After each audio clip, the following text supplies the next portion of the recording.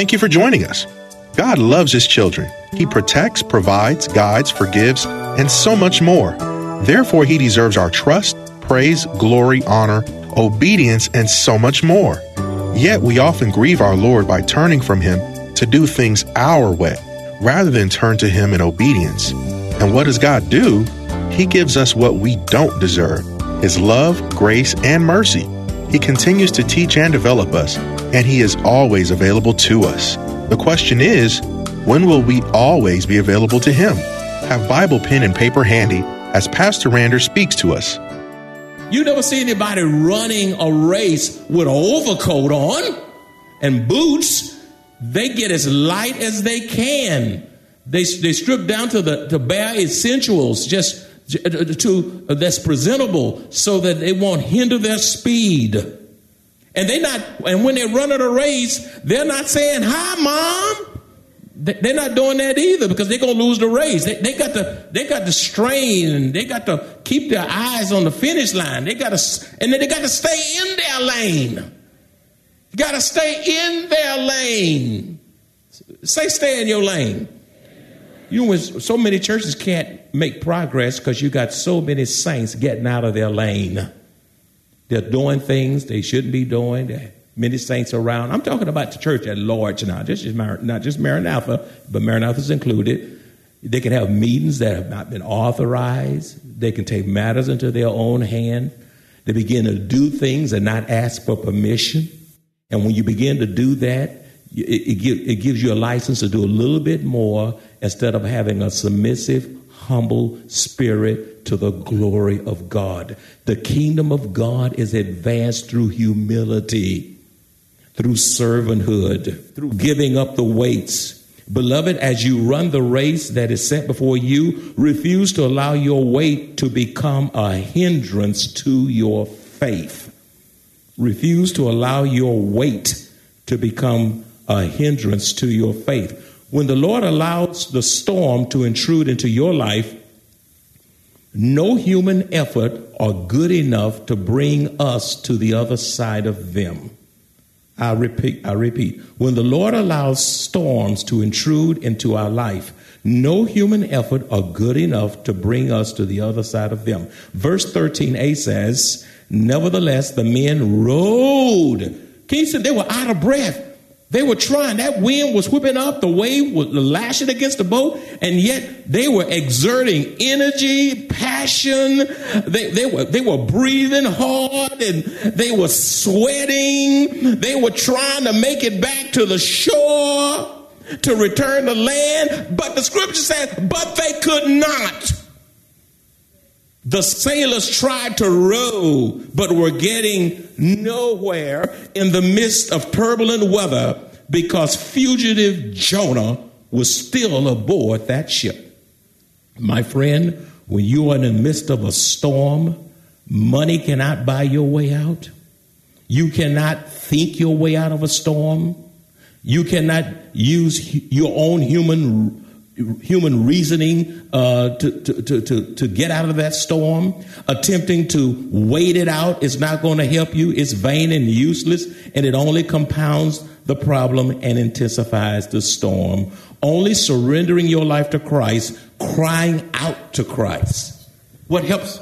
Surrendering your life to Christ, crying out to Christ.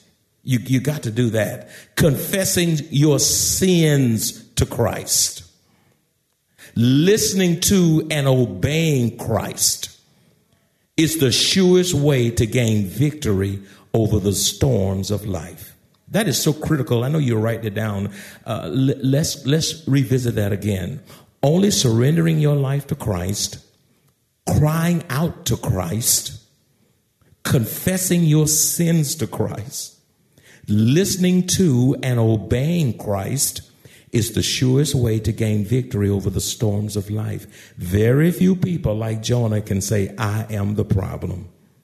For the scripture says in verse 12b, for I know that this great storm is because of me. That's a powerful verse. And some saints are scared to highlight that verse and underline it. because it's so convicting. It is so difficult for people to say that they are the problem and are responsible for bringing the crisis many times in their life personally that affects their whole totality of their family. Why is this? Why is it that people can't say, I am where I am because I'm me, I made this mess because of me, whether it's dealing with children, whether it's dealing with siblings, whether it's dealing with a career path, or whether it's dealing with who you married, whatever. And some of you on your third wife and that's not working. And all the time that man said, well, this is the third woman that didn't work out. Hey, the third woman, what about you? You thought that you may not be working out? For I know that this great storm is because of me. It is so difficult for people to say they are the problem and are responsible for bringing the crisis on themselves. And sometimes others bring crisis on the entirety of the family. And sometimes just the life itself, and you can do the right thing and bad things happen to good people. So it's not always you're doing something bad, but the probability is oftentimes we do make decisions that causes setbacks. If I'm right about that, can you say amen? Why is this? Why is it so hard that we can't say it's me? Because they take comfort in blaming others to avoid their own flaws and failures. They can't say like Jonah, I'm the problem, because they take comfort in blaming others to avoid their own flaws and failures rather than accept responsibility for where they are in life. Satan will move you to blame and even hurt others to protect yourself.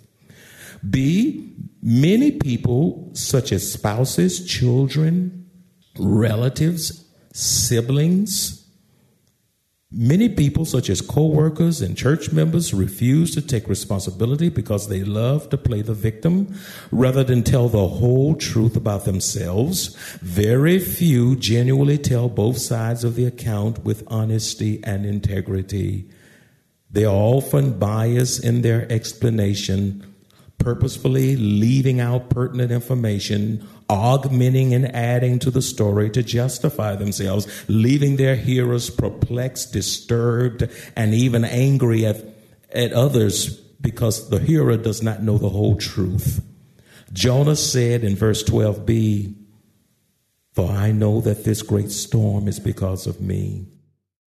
Why can't we say it's me? It's always the other person. If it wasn't for them, I would be here. I would be there. It's my race. It's where I was born. I was born in a single-parent home. I was born in the ghetto. There are people who have come out of horrendous situation who've done great things for God. Great things for God. You see, people can't say it's me because they're not broken.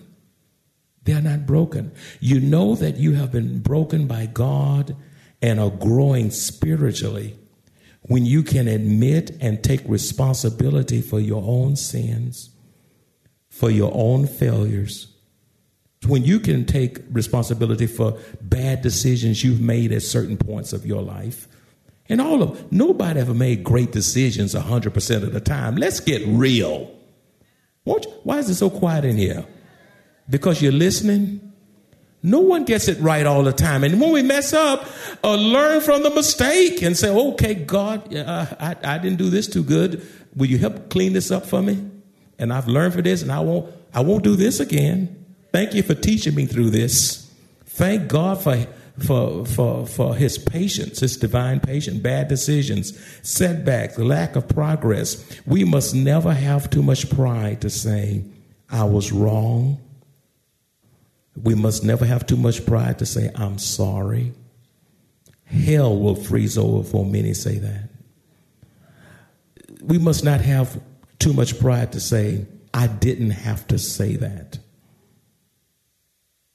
We must not be hesitant to say, I didn't have to do that.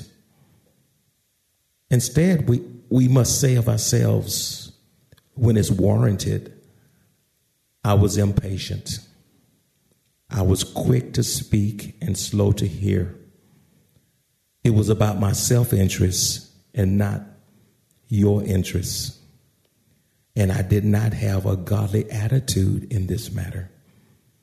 And then the spiritual thing we should say is, please forgive me when it is warranted. Please forgive me. Let's just say that together. Some of you haven't said it so long till you shudder even say it. Let's say it together. Please forgive. Let's say it 2 more times. Please forgive me. Let's say it 1 more time. Please. You know what? People will rush to forgive you when you have the right attitude, disposition, and full of God in the matter. My friend, God will use this hard attitude to settle the storm in your life. Beloved, you cannot survive the storms in your life until you accept responsibility for your action, cry out to God for mercy, and confess your sins. Proverbs 28:13 says, he who covers his sin will not prosper. You cover your sins, you try to hide stuff your wife doesn't know about, your husband don't know about, children, you're hiding stuff that your parents don't know about. God knows about it, and he knows how to expose it. He who covers his sins will not prosper. Have a clean life. Have a holy life. Have a godly life. And God will bless your life. But whoever confesses and forsakes them will have mercy. Let's look at verse 14, if you will. Verse 14 says, therefore they cried out to the Lord and said, we pray, O Lord, please do not let us perish for this man's life. Look, they're pleading with God for this man's life. We pray, O Lord, please do not let us perish for this man's life. And do not charge us with innocent blood, for you, O Lord, have done as it pleaseth you. In this verse, I see 4 significant spiritual insights when it comes to praying through the storms of life. I see 4 significant insights when it comes to praying through the storms of life. Number 1, you do not have to beg people to pray in times of crisis. You do not have to beg people to pray in times of crisis. Even when crisis come to America through massive hurricanes, tornadoes, acts of terrorism, raging wildfires, massive floods, and mass shootings, people are led to pray, and you usually don't hear a word from anti-Christian organizations at that point, who are eerily quiet when disaster suddenly strikes America. Verse 14b says, we pray, O Lord.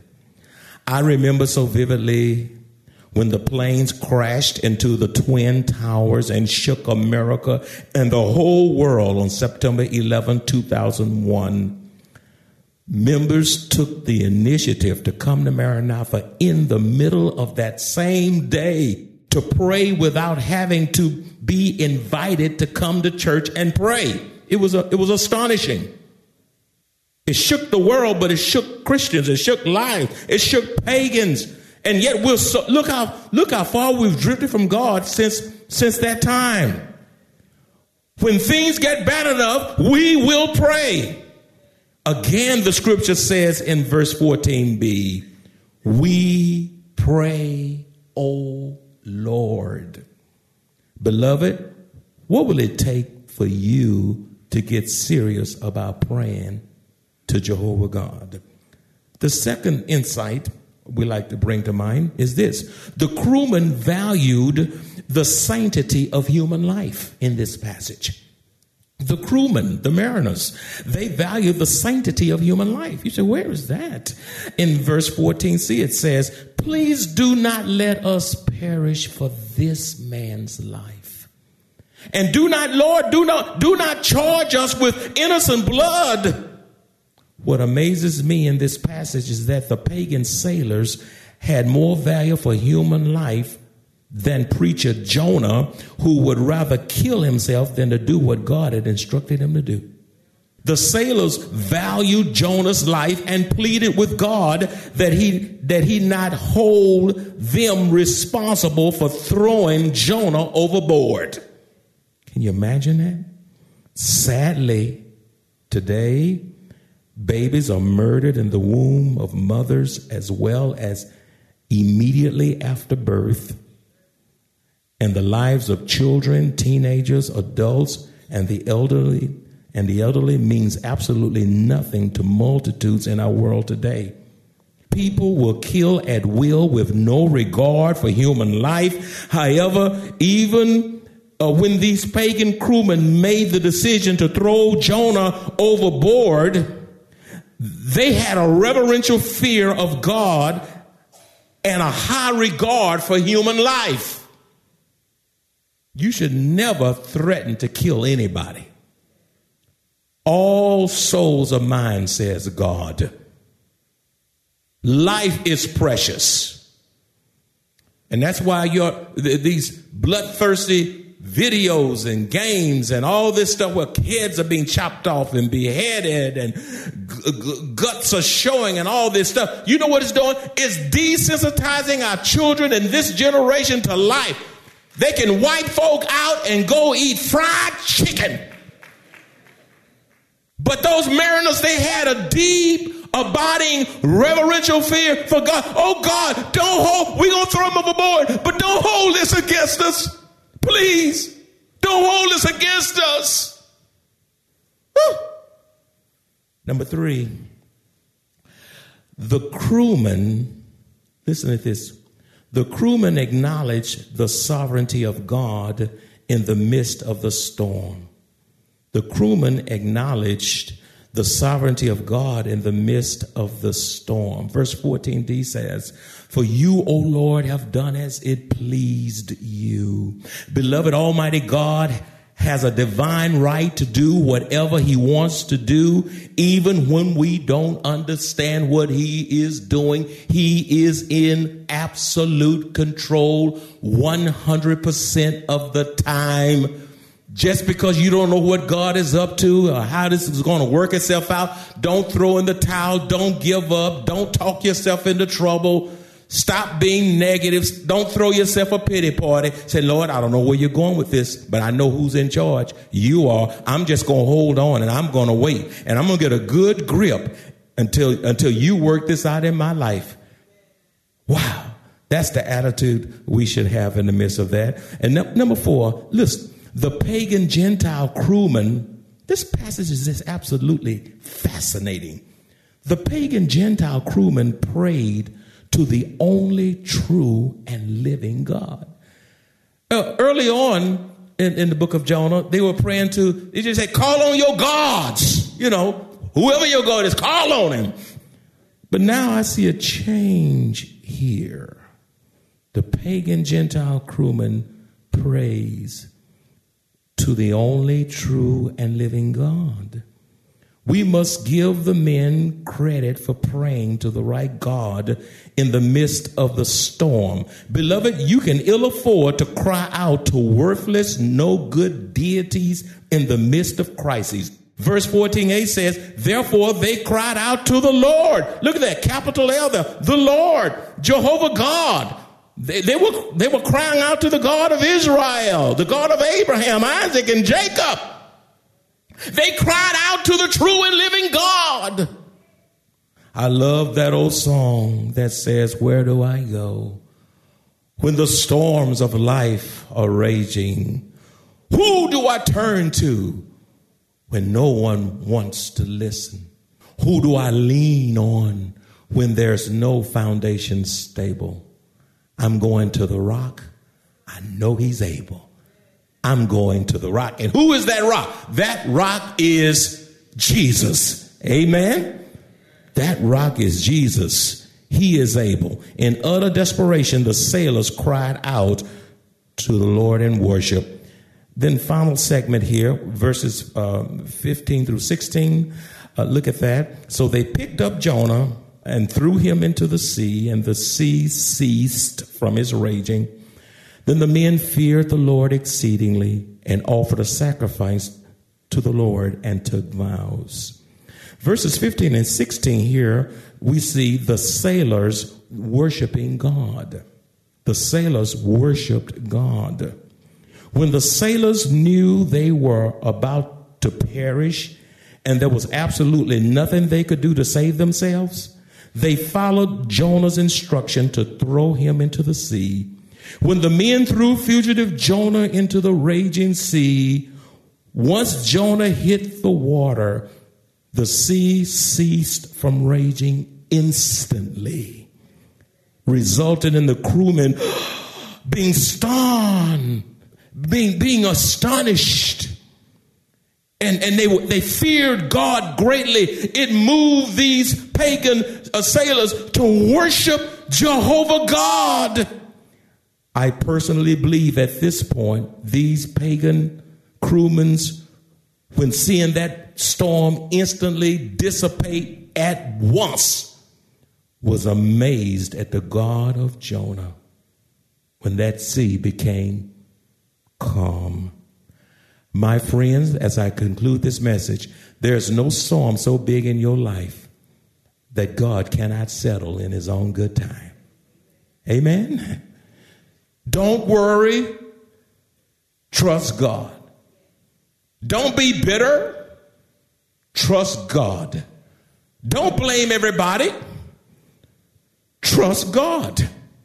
Stop meandering and wandering around with no sense of direction. Be still and know that he is God. My friend, there is no adversity that intrudes into our lives that God cannot give you victory over when you only worship him through the storm.